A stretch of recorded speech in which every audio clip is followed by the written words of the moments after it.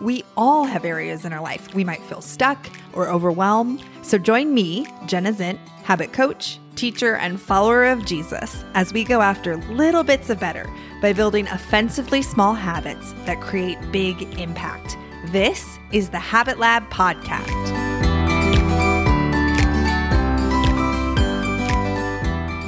Hello. This episode, it's funny. I was planning on recording it later today, but I was vacuuming my house thinking about it and I got all fiery. So I threw down my vacuum and ran upstairs. I'm not dramatizing this and hit play. So here we go. But I wanted to talk about habits of service and serving.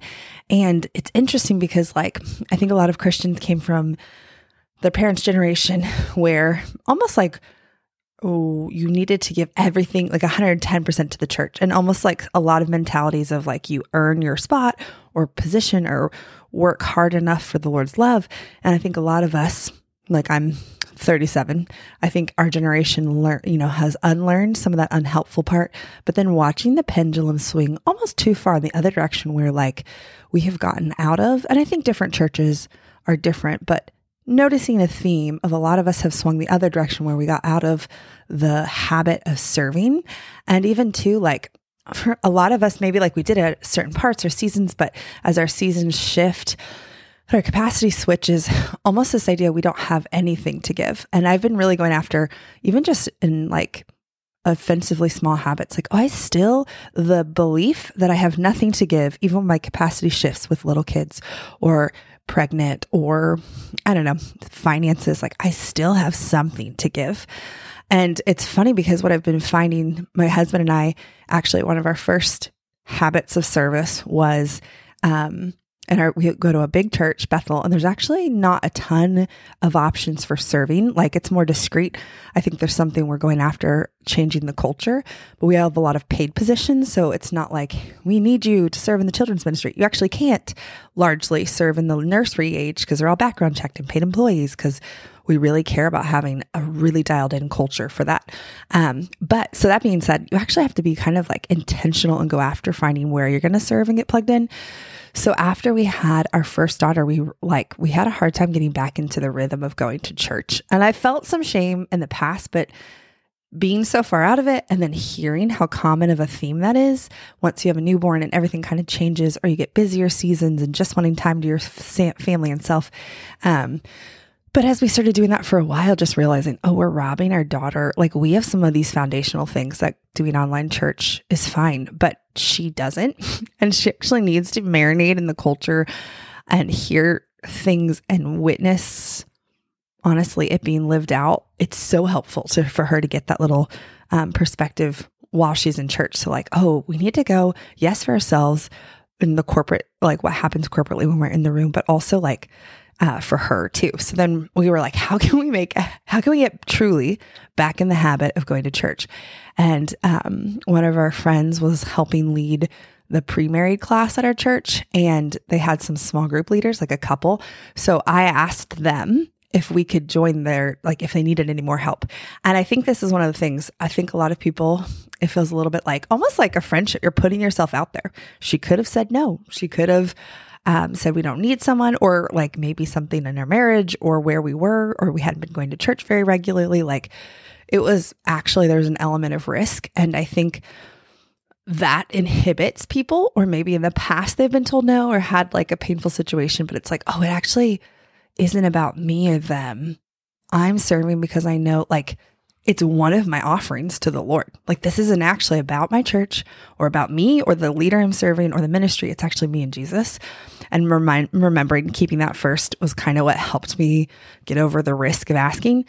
So then we started volunteering at the pre-married class, and it was just, I think it was an 8-week commitment twice a year. And we're okay, we could do that. But I knew that if it made us regularly 8 weeks in a row get to church, we could continue with the momentum, and it so worked. So the funny part, we've actually been helping out with that part of our church for 8+ years. But every time we had a baby, we would do the next round of that class because I was this is actually, we're serving and we're investing in the future marriages of our community, which is one of the reasons Aaron and I picked that place to serve because I was like, oh, I'm not just serving, it's an area I want to grow in. So me hearing the same content on repeat and marinating, it feels like it was really foundational in some of the reasons we were interested in relationship, but some of our initial tools, and then just kind of spurred our journey. So you can be strategic about where you serve. And then it just watching like, oh, we actually need this push. I think sometimes the uncomfortableness of like, of having a commitment, having to show up, rushing, maybe the angstiness of getting out the door. In past seasons, I've taken it as feedback as we shouldn't be doing it, but actually realizing like you actually have to push through sometimes. And I know that I push through in a way when someone else is depending on me. When it's just me and my emotions, my like, I don't want to, it's uncomfortable will win. So Aaron and I lean on external accountability a lot for things. So we served for like 8+ years, and then eventually we helped co-leading it. And then in the last couple of years we've led it, and it's been tremendous. And it's cool because sometimes people are like, oh my gosh, how can you guys do so much? But really every part area of our life where we're serving, yes, we're investing and we're not getting paid for it. And it takes time and energy when we are busy, have full lives, but we see the fruit. I just feel so passionately about it. Like, oh, it's actually worth it. And then there's times that like, I think sometimes with service, we don't have any direct overseers. So honestly, we don't get thanked for what we do most of the time, occasionally, maybe once a year, someone will say something, but I think it's so easy to let offense slip in to service. Like, does it matter? Does anyone care? Does anyone see this? And with the Lord, like probably about 9 or 10 months ago, when I was kind of in that spot and I was processing it wasn't about this class, but another area I was serving in. And the Lord was like, oh girl, I should find that journal entry. He was like, if it's unto me, if your service, if you check your heart and it's unto me, it never is missed. Oh, I feel a little teary. He's like, everything you do, yes, you show up, every time you don't bail or flake, because even when it's hard, and it'd be so easy to justify flaking. Like, and yes, maybe no other human sees it, but I see it and I count it all. Like, it's like he's storing it. It's like coins in my offering to him. And he was like, and that's how you keep your heart safe and out of offense, is when your service is unto me and not to your local church or your leader or the people you're serving. I mean, there were semesters, especially right after COVID, where we had more leaders on our team when we were leading it than we did people going. There's been so many opportunities that we could have been discouraged or offended, but just knowing, like having our eyes so much higher, like not on the purpose or fruit that we can just see in the natural, but like, oh no, I know we're called to this. And I have like my eyes on what it means and what we're going after. And that won't deter me when small offenses happen.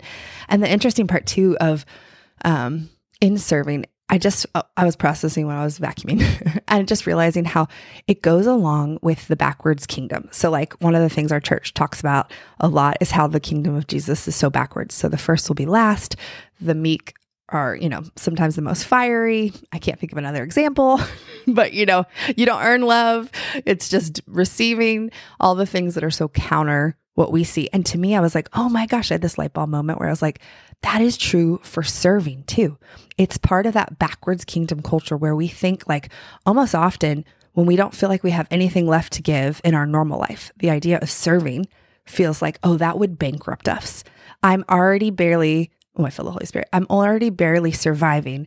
What do you mean asking me to volunteer once a month at that or do this? Like, no. And I think the interesting thing is what I've been finding, and I think people who serve their whole life like happily with a happy heart have found this too. Like it's like the secret sauce.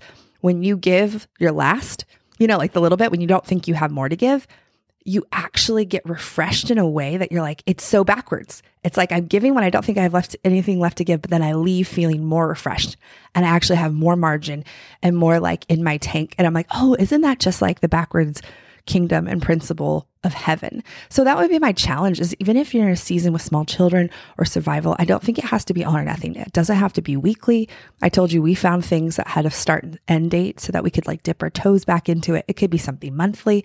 I think sometimes I would realize like I would count the cost and be like, oh, I think there's a cost. I can't do it. Like for instance, I'd have to miss one service a month as I'm serving there instead of with my family. Like, that doesn't work. But like, oh, actually there is always going to be a cost. But isn't that true of following Jesus? I think the realization of like, when you do it long enough, you'll see that the fruit is worth the cost, and the cost is not feedback. that it's not possible or not for you in this season. Yeah. So just wanted to to encourage you. And it's funny because Aaron and I were looking and we're like, someone was saying something about us serving and we're like, oh, we don't do a lot. And then we realized Aaron leads men's group. He has for quite a few years. I help out. I'm a deacon. We do this pre-married class. We teach I've helped out on the women's ministry for 8+ years. And then we teach a class at our local ministry school. And the interesting part is, one, I hadn't realized any of those were serving until someone pointed it out, because we get so much more life out of it. And I think that's what I'm saying about the Backwards Kingdom, is that actually when you serve and you give and you don't think you have anything, you actually get refreshed when you're plugged into the right spot. But then the other thing is, no one invited us into any of those spaces. We just came and served where we saw a need.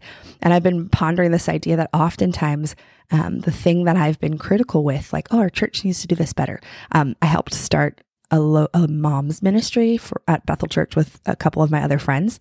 And it came out of one day I was complaining about how we don't have connection and Bethel doesn't do a good job of connecting, was, if I'm honest, my judgmental thought in worship. And then I felt like the Lord was like, oh yeah, you want to do something about that? And how often when I have a critical thought, it's actually because I'm meant to be part of the solution. So instead of staying in judgment, realizing oh, I'm part of the answer bearer. And I'm going to so now watching all the places we've served is because I've realized there's a weakness and I can add my strength. No one's invited me. They haven't been like, Jenna, you're so special. This is where we need you. And most of the time I'm kind of by myself in those areas, but I'm like, oh, this is where I can lend my strength to my church. And I know that I'm going to get more than I give, even if it has a cost. That is not inhibiting me to enter it and to serve. So yeah, those are just my thoughts. Actually go after, what does it look like? Be creative, even if it's smaller or less often. Think offensively small ways that you can practice serving. Don't wait for an invite. Don't wait to be seen. Actually remembering it's for you and Jesus, and where maybe even context clues where you're noticing a lack in your church or your environment. That's where you can be part of the solution rather than judging the lack. Be like, oh, maybe you actually you're a solution bearer for that area. So that would be my charge. Go and find a habit of serving. You'll be shocked how much you receive from serving when you pour out. Okay. Have a great week, you guys.